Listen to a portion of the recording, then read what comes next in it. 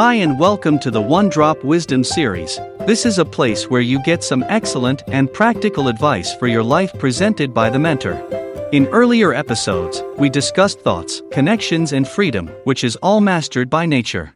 Yes, nature, you heard it right. You know nature is the best communicator in this whole world. Nature's message is clear and perfect. It knows when to balance it according to the situation. So today from Mentor, let me share one drop of wisdom about effective communication with you. Most of you know the definition of communication. For those who do not know it, let me phrase it for you.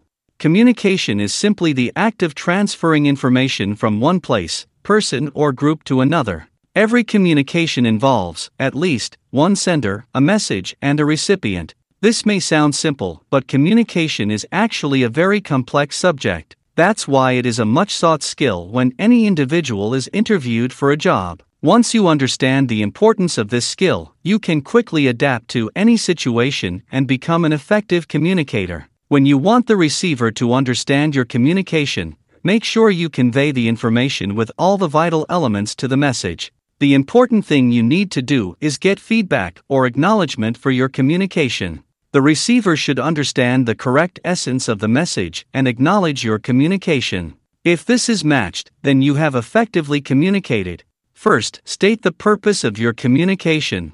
Avoid giving irrelevant information which can cause confusion, keeping your message simple, and finally, think once before you convey. Miscommunication or communication gap are the primary reasons for all the issues in a conversation. Therefore, always ensure this appropriately handled by getting responsive feedback from the receiver.